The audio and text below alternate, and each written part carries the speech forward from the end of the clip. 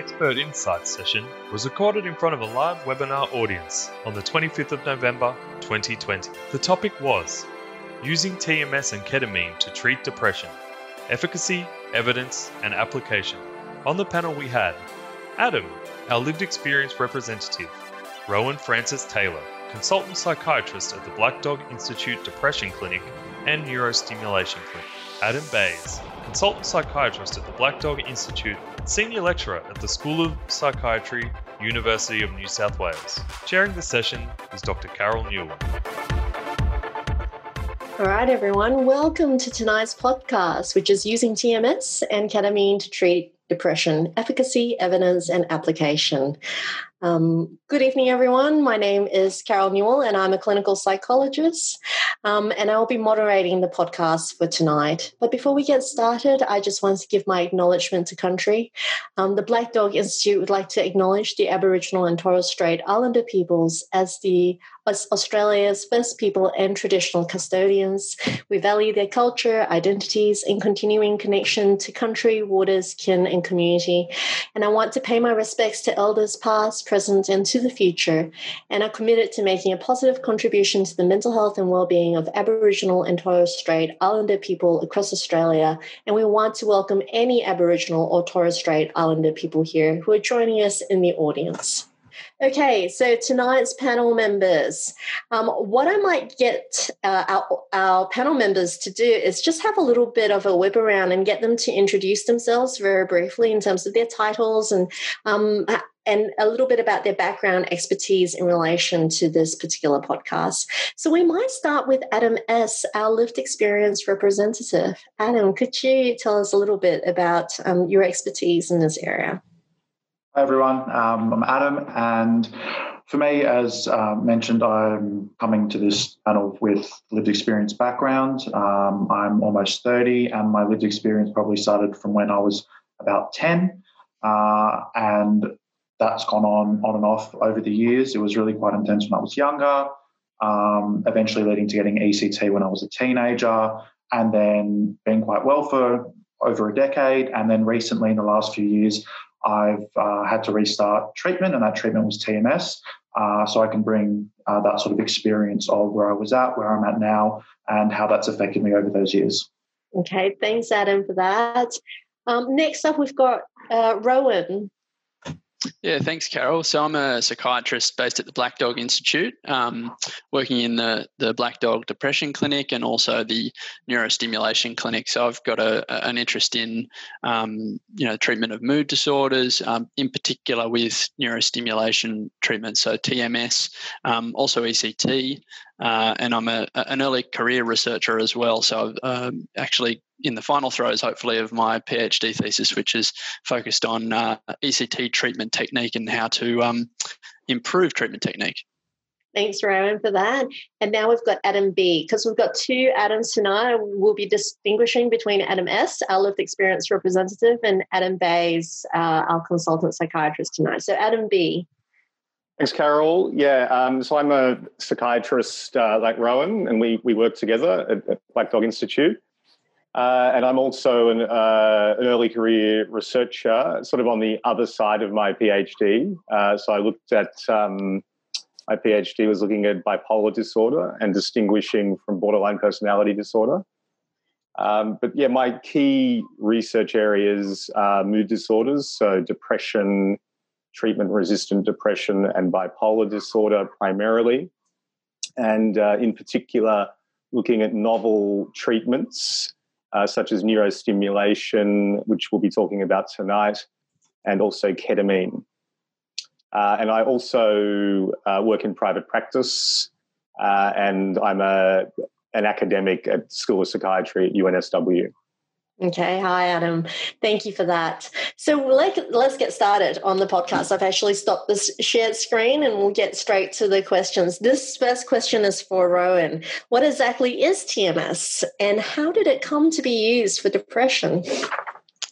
Yeah, thanks, Carol. So TMS stands for transcranial magnetic stimulation. So TMS is a non-invasive form of brain stimulation that relies on pulsed magnetic field to stimulate the brain. and it's been around as sort of a potential intervention for some time. And actually, I was surprised when I first found out a few years back that it was invented in 1985, which is the same year I was born. I think TMS has probably achieved a little bit more than me in that time frame, but I won't take that personally. And as you say, we're talking about depression tonight, but it's actually been explored for its utility in a range of conditions, and that sort of relates to what TMS does. So treatments administered using a coil like this one, if that sort of shows up. And for depression, the coil sort of sits on the frontal part of the head to stimulate the prefrontal cortex, or the dorsolateral prefrontal cortex usually. And the coil produces this pulsed magnetic field which passes through the scalp and through the skull to stimulate the brain directly under the coil. And it provides a fairly focal form of stimulation and a fairly sort of small area of stimulation relative to something like ECT, which provides a sort of a fairly broad field of stimulation. So TMS can be quite precise in stimulating the more superficial regions of the cortex, under the coil. With respect to depression, we're normally sort of administering TMS over a period of weeks. So it's a treatment that's sort of generally given on a daily basis, 5 times a week for generally sort of around 4 to 6 weeks. And again, sort of contrasting it with something like ECT, which requires a general anaesthetic and, needles, cannulation for intravenous access. None of that's required for TMS. So people come in, sit in a fairly comfortable chair. They have the coil sort of placed on the head and arranged in the right position, and then treatment proceeds, often for around sort of 30 minutes or so. And we sort of tend to see, for those who benefit, a cumulative response over a period of weeks. So that's sort of, a brief description of TMS. And as I say, it's been used in other areas outside of depression, so for a variety of different psychiatric conditions and also neurological conditions as well. Right. And Rowan, you said that it's quite precise, and is it quite different for each individual in terms of where that stimulation needs to be, or is it just general? So I guess what I'm saying is there a precise location for a certain type of depression, or is it pretty broad?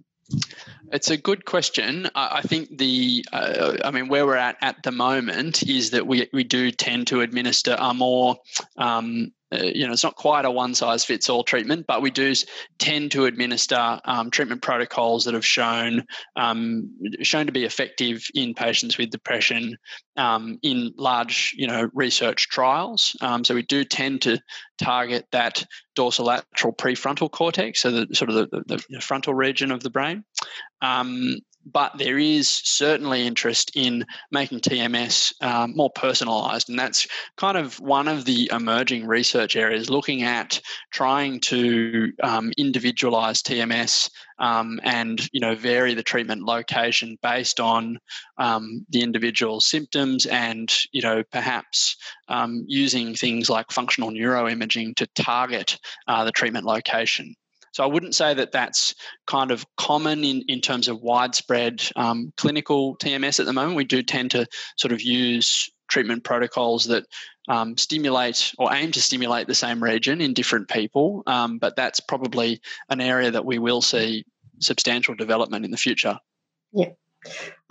Thank you for that, Rowan. Now, on this podcast, we've been lucky enough to have Adam S., who has used TMS for his depression. Adam S., can you provide us a little bit more about the history of your journey with depression? You've mentioned that it's been quite long-standing, and how you came to actually use TMS eventually to manage your depression. Yeah, well, to take you quite far back, as I said earlier, I'm almost 30, and with hindsight, it probably started when I was about 10. Wasn't no trauma or nothing, no event had occurred. It's purely just seemed to be a chemical occurrence. But back then, there wasn't really this understanding that there is now about depression and mental ill health that there is today. And so it wasn't really picked up, but it kind of manifested as school refusal, and my grades were dropping. I had quite a lot of outbursts at home. So it was sort of behavioural. Then things sort of settled down, and then it re-emerged again as sort of a undiagnosed situation when I was about 13 when I started high school.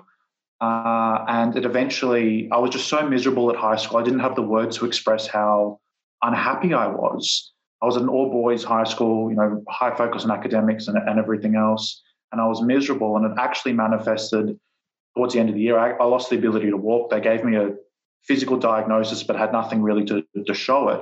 But that's all they could really say what it was. And with hindsight, I can now look back, and in my mind, it was very much a connection to just how unhappy I was.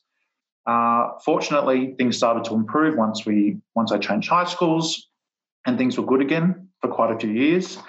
And then when I was about 15, 16, things started to unravel again. There was no event, nothing caused it. My mood went downhill very, very fast. And for about a 2-year period between the ages of 15 through 17, I went through the whole mental health system and tried to figure out what was going on. I was lucky with finding good doctors. I was lucky with finding good psychiatrists and support around me, with family support as well. But it was a really tough process. I initially went through trialing medications and none of them work. A lot of side effects came up with them. And it was a very difficult experience to go through. All that time as well, my suicidal ideations increased significantly, hospitalizations, loss of friends, couldn't go to school. It was horrible. And towards the end of that 2-year period, I can remember looking back and going, I'm done. I initially fought for myself, and then I was fighting for my family, and I convinced myself that I was a burden on them, that my existence was actually much worse than any damage me no longer being here could be. And I convinced myself that I was going to end it. I was sick of trialing medications, and I was sick of being told this one and that one on the process. And looking back, it was the scariest part about it all was just how much I believed that to be true, that the world would be better off without me. But I was going to try one more treatment. I heard about it when I was in hospital, and it was ECT. And I was going to give it a go. And I very much know sitting here that if that didn't work, I would not be here today. Fortunately, it did work. But it obviously was a quite invasive process at the time. It was just before my 17th birthday, so I was 16 at the time. And I went through the process. I had to be an inpatient, and I had it 3 times a week for 2 months. Fortunately, it worked. I had quite bad side effects. So the side effects for me predominantly were short-term memory loss. We didn't know how long that would last for. And so when I tried to go back to high school in sort of an HSC year, HSC, if anything, it's a memory test, and there was no point in me being at school. So a hard decision as well to leave high school. And I did, but then I could focus on my health and exercise and work and a bunch of other things. And my mood had been great for the next almost decade. So over that period, I became a personal trainer. I then worked at a few gyms and a health retreat. I ended up writing a book about my experience to share what I went through, to be a positive impact, especially on young males and other people to know what it's like going through it. And worked in the mental health industry for quite some time as an advocate and a speaker and a consultant on these sorts of things. And then a few years ago, I decided to go back and study, for better or worse, and do postgrad law, so a Juris Doctorate in law.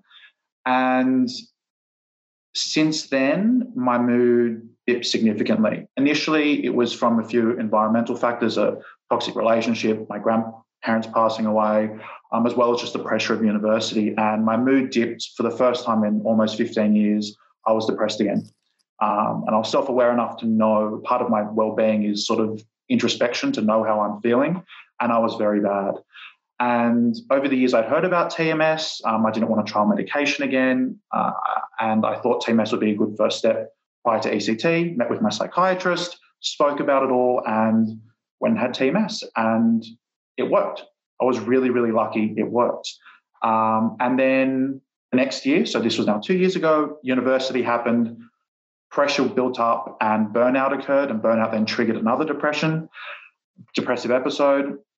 And then I went back and got TMS again, and it worked. I had another course, and it was decided at the end of last year, before COVID and everything else happened, that university this year would still cause pressure, that I should get maintenance. So that just meant going in once a month, getting a course, getting a dose, and that would be maintenance. And I've been doing that this year. And despite the events of everything that's gone on, despite being probably for the first time in my life actually feeling overwhelming anxiety and a whole bunch of other things, I haven't been depressed.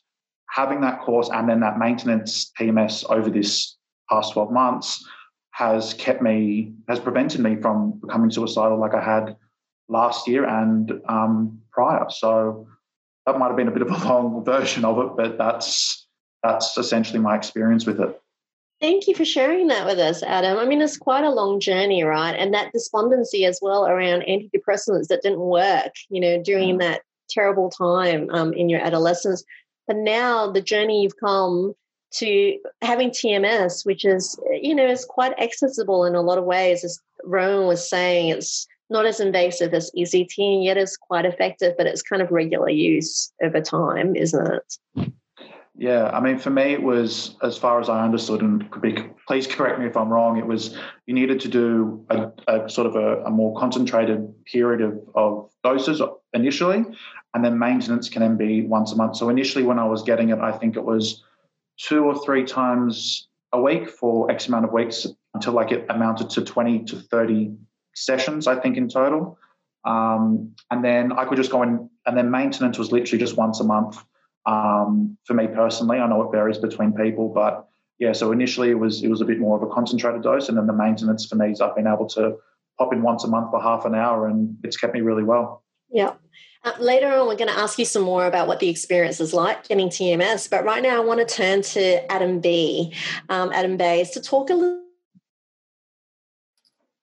because that's also the other innovative treatment that's sort of, come online for us and starting to gain quite a bit of attention, and that is your research program. Could you provide us a little bit about ketamine? Because in a lot of ways it's very similar to something like ECT in the way it works. I mean, clearly different categories. One is neurochemical, the other one is neuromodulatory. But tell us a little bit about ketamine and how it came to be used for depression. Sure. Yeah. So ketamine, probably a lot of people have heard about ketamine, particularly as a recreational drug. Typically people have heard of it for that reason, or they say it's a horse tranquilizer. But actually, ketamine's been around for over 50 years, and originally it was synthesized as for anesthetic purposes. So it's a dissociative anesthetic, and it was approved in the US in 1970 for use in anesthesia, and it's been used throughout that time, and in also in children. Children are often given ketamine, can be orally. And then there was a few early studies looking at ketamine in mental health patients, and then there was some anecdotal reports of improvement in mood, but really it wasn't until 2000, so 20 years ago, that there was the first small RCT which compared ketamine, a single intravenous infusion of ketamine versus placebo. It was just a one-off dose in depressed patients that weren't on any other treatments. And it was quite a small study, but it was quite remarkable for 2 reasons. One was that it induced this very rapid antidepressant response. So for most antidepressants, we know that usually they take several weeks to take an effect, and this effect was within hours. So it was quite profound. And secondly, the magnitude of the effect was very large.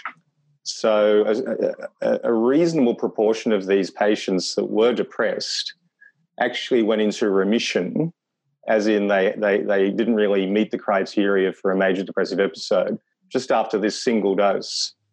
So it was quite remarkable for those 2 reasons. And then there was another study, slightly bigger study, that confirmed these results, that it was a rapid antidepressant effect and it was a robust effect. And since that time, there's been more research, larger trials using different routes of administration. So originally it was intravenously administered, but actually ketamine can be administered basically anyway. It can be oral, subcutaneous, intravenous, basically any route of administration. And there's been larger and larger trials that have shown this robust antidepressant effect. And it also has an anti-suicide effect.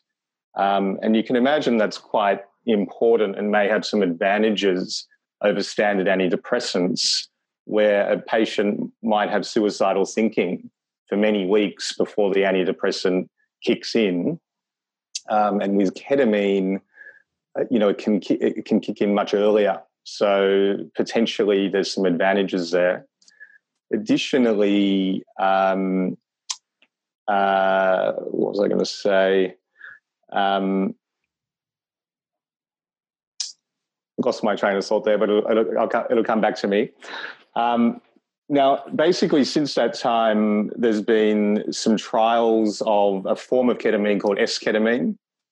And this is actually being prepared in an intranasal formulation. So that has some advantages over obviously injecting someone with ketamine. And there's been some large multi-center randomized controlled trials that have been done internationally. And this is now available in some jurisdictions like the US and New Zealand, but it's not currently available here. And I think we'll get to that later on. So I think it's... I've remembered what I was going to say. Ketamine also seems to be effective in this treatment-resistant depression group. So this is a group of patients that maybe like Adam S., who had tried a whole bunch of other antidepressants and wasn't really working for him. But in this group, it's been found that ketamine can actually be an effective treatment. So again, it's about a third of patients have a treatment-resistant depression. And so it's quite exciting that ketamine can be effective in this group.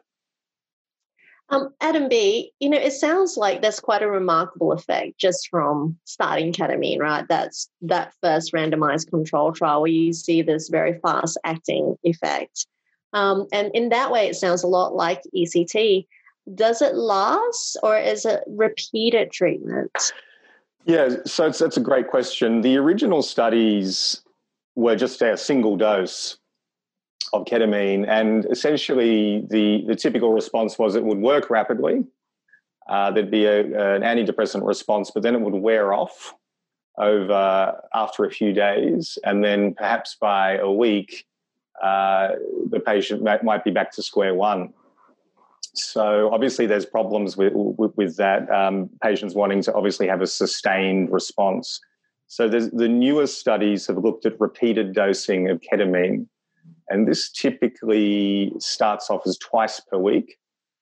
And there's the potential that it can be tapered down, and patients potentially could go on a maintenance therapy, a bit like Adam S. alluded to with TMS, so whereby you get well and then you have maintenance ketamine perhaps stretched out to stay well.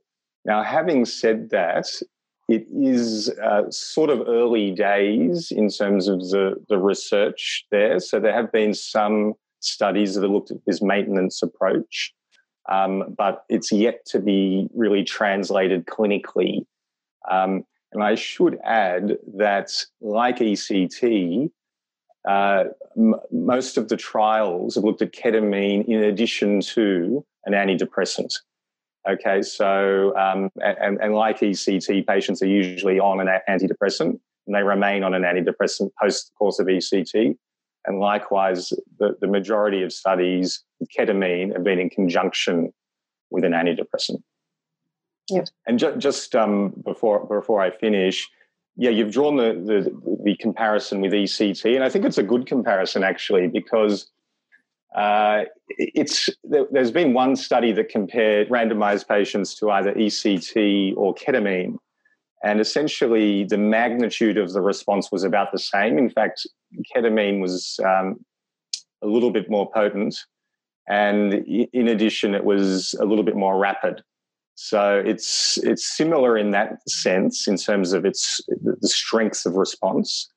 And also this idea of giving it just twice a week as well is a little similar to ECT. And that this idea that you might have a course of ketamine, like you have a course of ECT, perhaps to get well and then stay well on an antidepressant afterwards. So there are some similarities with ECT, interestingly. And it's less like the standard antidepressants like SSRIs, SNRIs, etc., which is quite a different profile, which is, obviously taking SSRIs, SNRIs every day. They take many weeks to work. So, yeah, they're quite different. And also the mechanism of action of ketamine, it works on a different system, at least initially, compared to the standard serotonin, noradrenaline that most antidepressants work on. Yeah. Do you know what the process is for ketamine that makes it work so well? So what are the neural processes that occur? Yeah, that's a good question. It's quite complicated, and it's complicated for a few reasons. So ketamine, when I talk about ketamine, it's actually made up of two sort of mirror image molecules. There's S-ketamine and R-ketamine. So standard ketamine is 50% of each. And they're mirror images, but they probably have slightly different properties. And then the body metabolizes the S-ketamine, R-ketamine into various other substances. And we don't really know exactly which is having which effect. So that's sort of yet to be worked out. But look, there have been studies in particularly there's been animal models and rats, and looking at basically giving rats ketamine and then cutting up their brains afterwards to see what's happening. It's a little bit cruel. And basically after 2 hours of receiving ketamine, there's changes that take place in the rat brain. So that sort of matches with what's going on clinically. And there's things like brain-derived neurotrophic factor. So there's actually synthesis of substances like brain-derived neurotrophic factor. And this is a substance that's good for the brain. And it causes basically synaptogenesis. So it causes sort of neurons to kind of start talking to each other a bit more. And we know that in depression, there can be in certain brain regions a loss of neuroplasticity. And so it's thought that ketamine increases this neuroplasticity in certain key brain regions and, gets certain neurons talking to each other and growing. So that's sort of the basics of a mechanism, but a lot needs to be worked out. And again, a bit like ECT, Rowan, you might be able to comment on this. I think ECT stimulates brain-derived neurotrophic factor as well, doesn't it? And I think it's fair to say, whether we're talking about ECT or TMS, much as you've said, Adam, we have suggestions of sort of things that happen when people receive treatment and respond, but we don't have a complete mechanistic understanding, much as we don't have a complete mechanistic understanding of depression itself per se.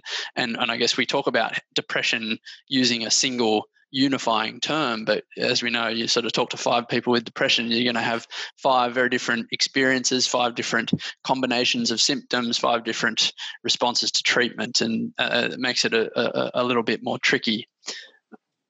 Absolutely. Now, there's a question in here that actually leads directly to my next question. We've got an audience question which wanted to ask Adam, look, what is it like to actually undergo treatment for TMS, and how do you notice, when it worked? For me, for Adam, which TMS. yes, TMS. sorry. Yeah. Good question. Yes. So for me personally, it feels like just tapping on your head. Like if you got your finger and just did that, that's for me all it feels like. I personally haven't ever felt, it's not a pleasant feeling, but it's certainly not an uncomfortable feeling. I'm awake during it. You're in a comfortable chair. You're conscious. I'm sitting there usually talking to the nurse or whomever is administering it to me, fully awake with it all. So that's sort of how it feels like. It almost doesn't really feel like anything, and you very much get used to it. And interestingly, when I first started, I was in the chair. That was constantly for about 20 minutes, whereas now I can get 2 sessions and it's a much shorter dosage. So it's just kind of that pause for about 3 minutes-ish.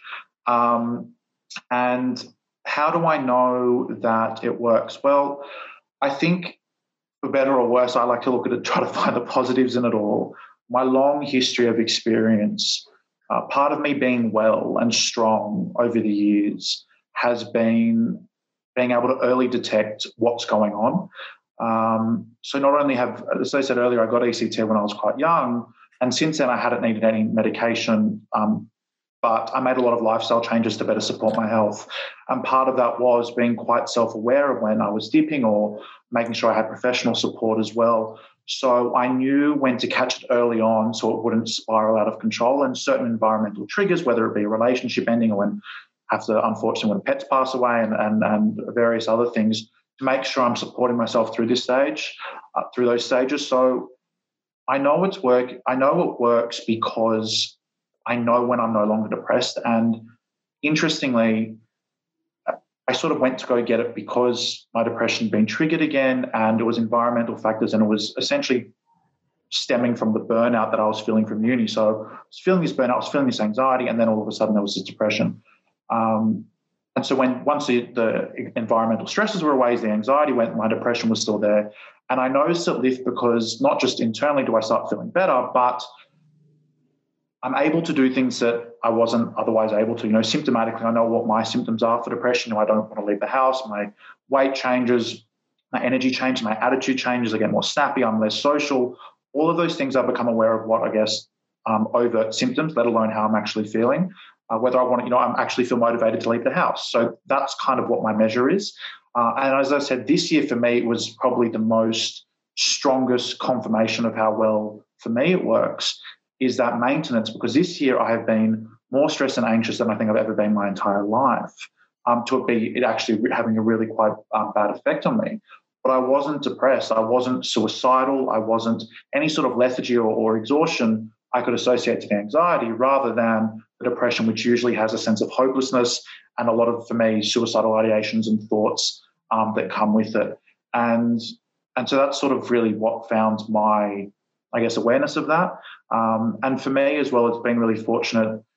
The side effects that have sort of come with it, there haven't been any. So I've been able to have sort of a clear mind of what's going on. So with ECT, there was the memory loss and a lot of other things. With this, I can literally go sit in a chair for half an hour or whatever it is and go on with my day, go and read, study, drive, do whatever I need to do. So there's not, I guess, the side effects from other external influences that might be sort of affecting how I'm feeling. It's actually, this year's been really quite interesting for me, a confirmation of just how well the TMS has worked. Yeah, and that actually answers Anna Napoli's question live, which is, does TMS have the same effect of short-term memory problems that ECT does? It doesn't sound like it does. It sounds like there's not that cognitive side effect for you. Yeah, well, I mean, I'm sure everyone's different and everyone experiences things differently, but for me personally, there's been no noticeable side effects. The only thing that might have been occurring, but we don't really know whether it was that or whether it was just a symptom of my exhaustion generally, that after I had a dose, especially when they were close, especially when I was going over the course period when they were more concentrated dosages, I felt quite tired after a session, not to the point where I needed to come home and sleep, but just I felt like I'd exercised or I'd done something, like I'd exerted myself. But that was just otherwise, other than that, I hadn't had any side effects at all. My memory, cognition, everything else that comes with it has been fine. It hasn't seemed to have any impact at all. Tom has asked, and maybe I'll direct this one to Rowan, which is, are there any contraindications for TMS? Yeah, it's a good question. There are a few, and I guess the contraindications relate to what we're doing with the treatment and also some of the potential rare serious effects of TMS. So I think I'll really endorse what Adam was saying, that most people experience kind of fairly mild effects of the TMS, and they're mostly local effects under the area of the stimulating coil. So, kind of phrased as scalp discomfort or, occasionally pain, but it's fairly rare for people receiving clinical treatment or in trials to sort of stop treatment because it's not tolerable. Thinking of sort of relative or absolute contraindications, I guess one of the concerns with a pulsed magnetic field being applied to the brain is if there was metal implants or intracranial devices, or even people who have had metal injuries like metal in the eye, metal fragments, etc. Because we're exposing those things to a pulsed magnetic field, there is the potential to either heat them or move them, and that's not a good idea if they're in the eye or in the brain. And if it's an intracranial sort of implant that's there for a particular purpose, we don't want to potentially disrupt that device and interfere with the purpose that it's there for. So that's something that we always screen for. One of the other kind of, again, very rare potential complications with TMS is the ability to precipitate a seizure.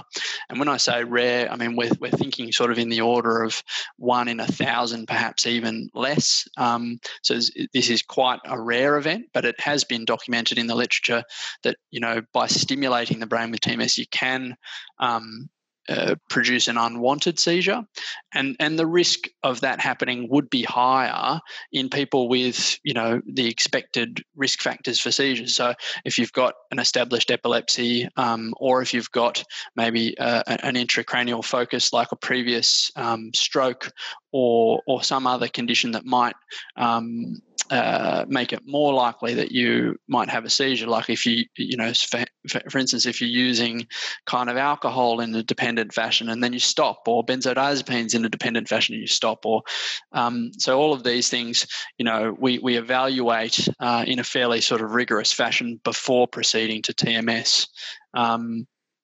They're sort of the main things. I guess there are special groups for whom the evidence for the use of TMS in terms of safety is maybe not quite to the level that we'd like it to be. So for pregnant women, for instance, and I know one of the areas you were interested in asking about, Carol, was adolescents, so younger adolescents in particular.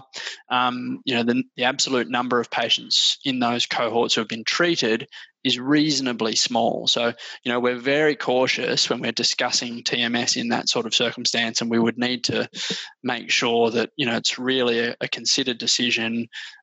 There's informed consent, that other options have been sort of trialled or discussed. They're some of the things that we consider with TMS. Yeah. Thank you for that, Rowan. Now, Adam, what about ketamine? What are some of the risks or potential side effects with ketamine? Yeah. So, look, the original, as I said, the original studies and previously when people might go to hospital and they get ketamine as an anesthetic, it's just a one-off treatment, and the acute effects typically are you can get a big spike in blood pressure, so you become hypertensive transiently. Mm-hmm. That's quite common. And obviously, because it's a dissociative anesthetic, there can be dissociation, confusion, unsteadiness on feet, nausea, vomiting, that kind of thing can happen. Again, it depends on the route of administration. The typical patient, usually those effects are reasonably mild, other than the spike in blood pressure. And so part of the research team I'm involved in at Black Dog, we've developed a tool called the Ketamine Side Effect Tool, or the KSET. And this was developed out of a systematic review that was conducted by a colleague, Brooke Short.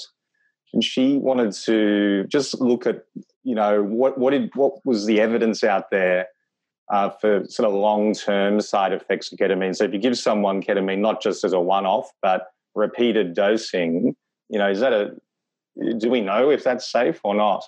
And she found that actually there wasn't much information available. There weren't very many studies. Most of the safety data looked at outcomes for 4 hours after a one-off dose. So she concluded that really we needed to know more before going ahead and treating patients with multiple doses of ketamine. So we developed this ketamine side effect tool, which essentially looks at, based on this systematic review, looks at the potential side effects that might be out there. And part of that also came from some data from recreational users, particularly in Hong Kong and China, where there has been a bit of a ketamine problem, and certain individuals were using quite high doses repeatedly. And what was interesting is, in addition to developing dependency on ketamine, we know that ketamine is potentially addictive. Some of them developed bladder problems, and it's a so-called ket bladder or ketamine bladder. And this is because ketamine is excreted through the bladder and in the urine. And so ketamine, if it's sitting on the lining of the bladder, can be an irritant and can cause, basically inflammation of the bladder. And that can be potentially quite serious. Other potential side effects are liver inflammation and potentially cognitive side effects. So essentially we developed this tool, ketamine side effect tool, and we're now administering that tool as a part of a number of studies to basically look at individuals across time having repeated doses of ketamine to see, what is the frequency of bladder issues, cognitive issues, dependency, and so on. So we're hoping to add to the field in this way. Having said that, there have been some of the large studies of the intranasal ketamine have been following up patients for sort of up to 40 weeks and have been noting down some of these side effects. Overall, the safety data is looking reasonable, but there still needs to be further data gathered, really, in terms of the long-term use. And I think essentially careful monitoring of these side effects, potential side effects, is very important. Absolutely. It sounds like this might be the one of the gaps where we're going to see some major developments in that area before it's introduced to Australia. Yeah, I think so. I mean, look, the S-ketamine spray has been approved in the US and in New Zealand and 40 jurisdictions around the world. It's not TGA approved here. Mm-hmm. This is Therapeutic Goods Administration, so that's yet to be seen. But yeah, I think there needs to be more experience, really, and more data to be gathered before we can before we can say ketamine can be sort of rolled out more than it currently is. Yeah. Yeah. But unlike ketamine, TMS may be made available quite soon through Medicare, and that's Megan Kelly's question. How close are we to having TMS made available via Medicare, Rowan? Yeah, it's a good question, and one that I think lots of people are keen to have an answer for, and I hope the answer is quite soon. Although I want to go on the record that I'm not promising and I'm not in control of that. But yeah, it was a very exciting development. The Medical Services Advisory Council met last year and supported Medicare funding of TMS for depression for people who met a certain criteria. And that criteria was having not responded or trialled at least sort of 2 antidepressant medications and, if possible, trialled psychological therapy. And if you'd failed to respond to those interventions, that TMS would be supported. When that will become available, it seems like the likely timeframe is sometime next year. or that's the best information that I have at the moment. I hope that's not pushed out further, but we're hoping for next year, and that will provide up to 35 sessions of TMS. So the funding that's sort of been endorsed at the moment suggests that for people who haven't responded to 20 sessions of TMS, but they've had, they haven't remitted, so they haven't become free of depressive symptoms, but they've had some response, that they would have access to another 15 sessions, so sort of 35 sessions in total, which is a reasonable period or course of TMS. And that there is also just recently then, in addition to that first course of TMS, been approval for a subsequent course for those who relapse, although it looks like there will have to be an interval of around 4 months before people can access that second course of TMS. So I guess some positive signs with respect to Medicare funding. We've just got a little bit more of a weight on our hands. Sorry, do you mind, can I ask, just on following up from that, because obviously for me I've been having the maintenance, is there any discussion regarding a maintenance period? So for example, obviously having the first course dose, but even practically having it once a month over a year doesn't seem to necessarily fit that category, but it would also possibly prevent a relapse going forward. Is there discussion around that?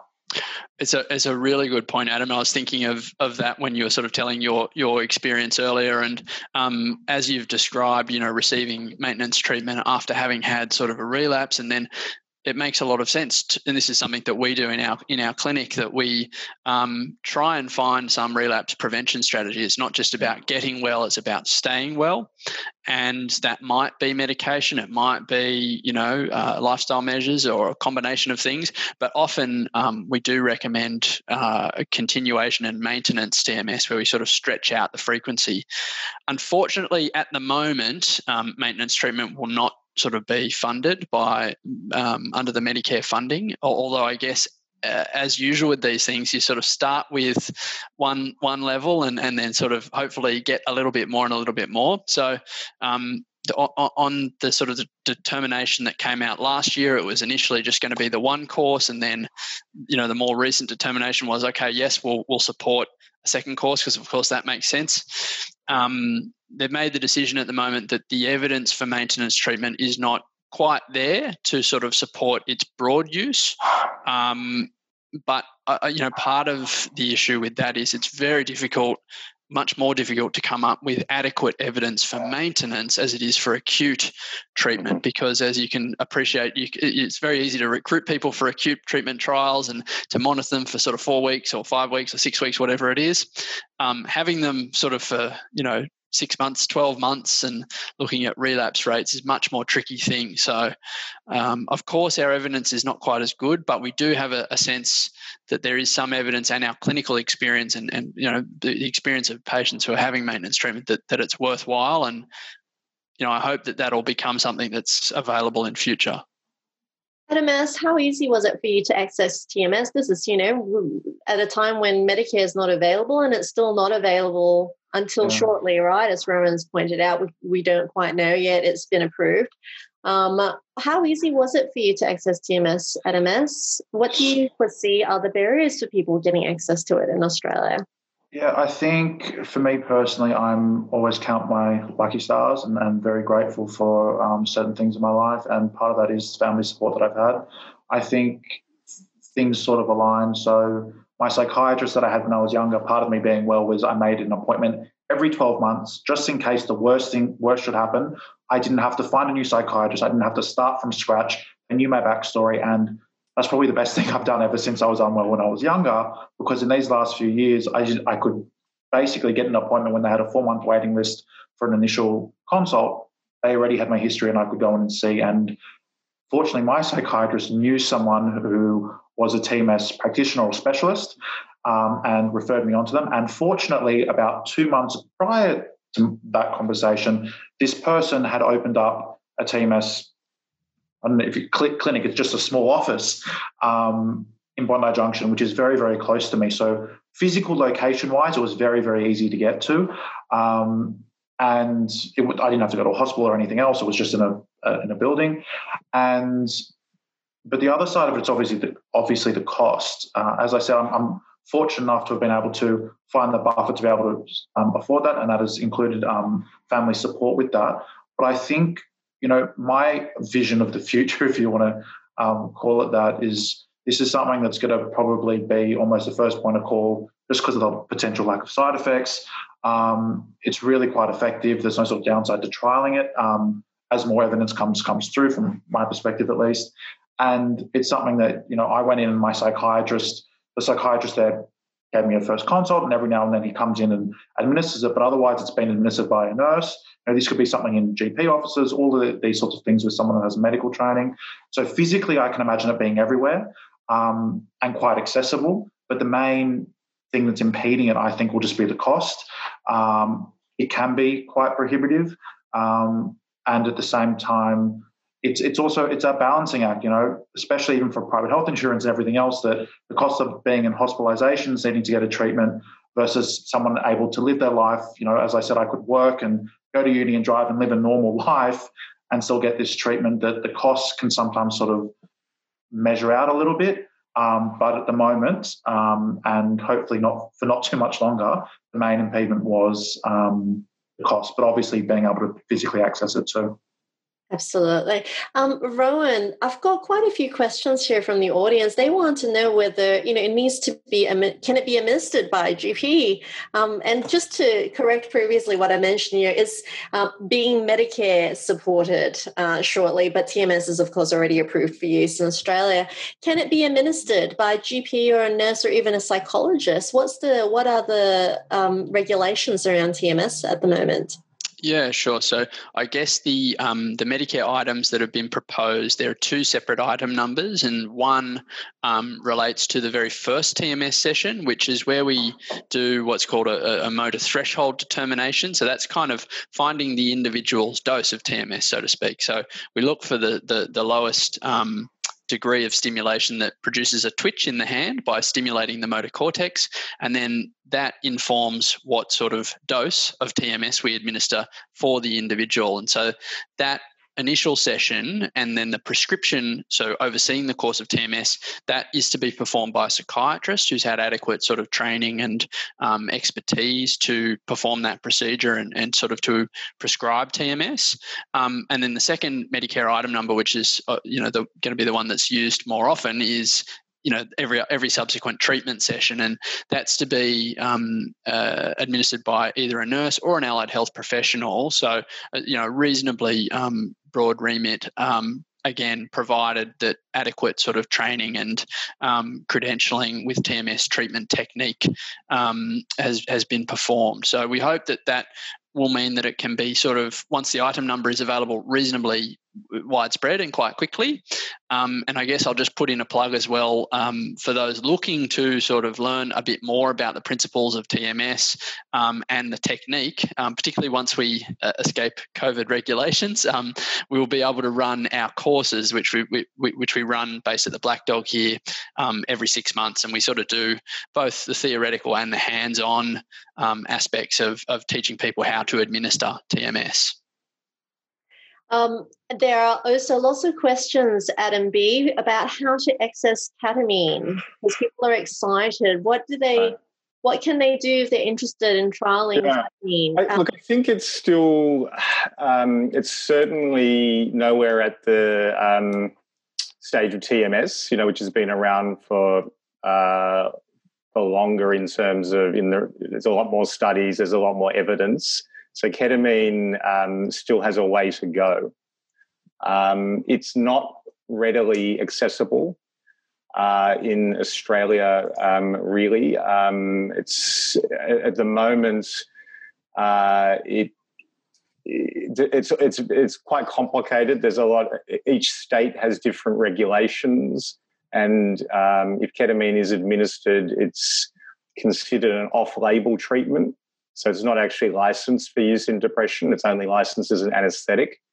So it's really, and the S-ketamine, which is the Johnson & Johnson or Janssen product, isn't, and that is licensed for depression. That's not available in Australia. So it's really not readily accessible.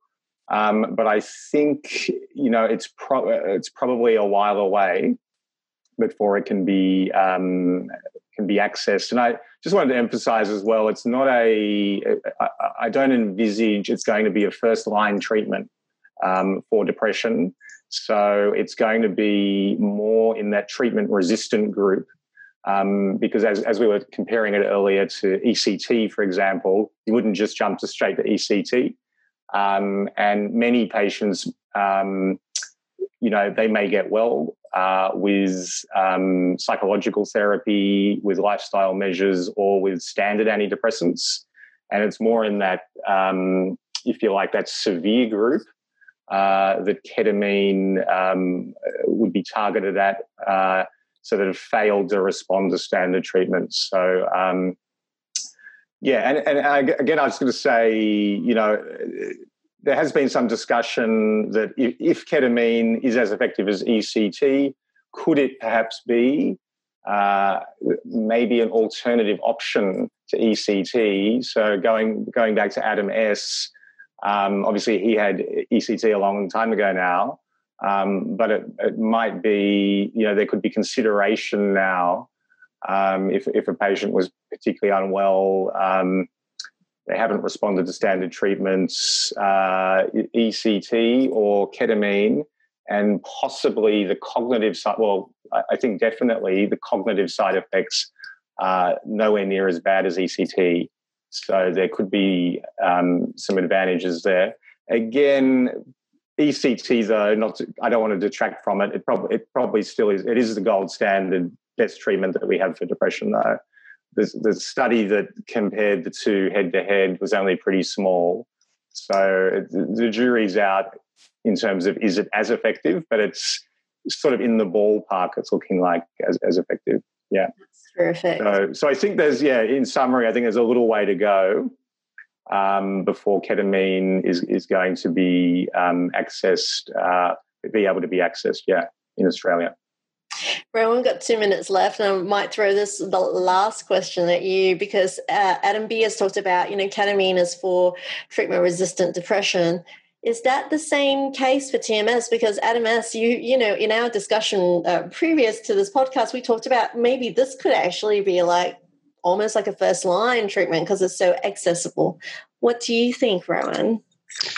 Yeah, and I've got a lot of time for Adam S.'s view on this, and I guess probably for most people understanding it, if as Adam B said, ketamine tends to fall, towards the ECT end of the hierarchy. TMS is certainly closer to the front, although in the research trials that have been done to date, it probably has been done in people with what we'd call kind of like a mild or moderate degree of treatment resistance. So people have failed 1 or maybe 2 antidepressant medications, and generally not more than about 4. And that relegation to after 1 or 2 trials of antidepressants really relates to, I guess, the convenience of administering antidepressants, the cost, etc. So there are health economic factors there which have influenced that. But, I think TMS has still shown very impressive response rates in that population of people who have already not responded to a couple of medications. And because of its benign side effects, it is worth, it's up for debate whether we should be offering this earlier in the treatment course, and that will be something that I think will evolve. So we've run out of time tonight, and we've got quite a few questions. And just be reassured that, we've recorded down some of these questions. Hopefully we might be able to email you with some of our responses. But I wanted to thank our amazing panel members tonight for sharing your experiences, your expertise, your knowledge of this really exciting, new frontier in depression. And I say new, they've been around for a while, but we're seeing some amazing advances recently in TMS as well as ketamine. Just a gentle reminder for everyone, hopefully you can see my share screen here, that there are resources at the Black Dog to support you. Please do check out our website. We've got quite a few professional training workshops coming up. And also our previous podcast, you can follow us on Facebook as well as LinkedIn. We will have to say goodbye tonight until March for our next podcast because we're taking a rest over the Christmas holiday, and we will be back in March. So do look out for our new podcast shortly. And that's pretty much it. And these are some of the online tools as well. But I just want to say big thank you to our amazing panel members for tonight. Very interesting discussion on ketamine and TMS.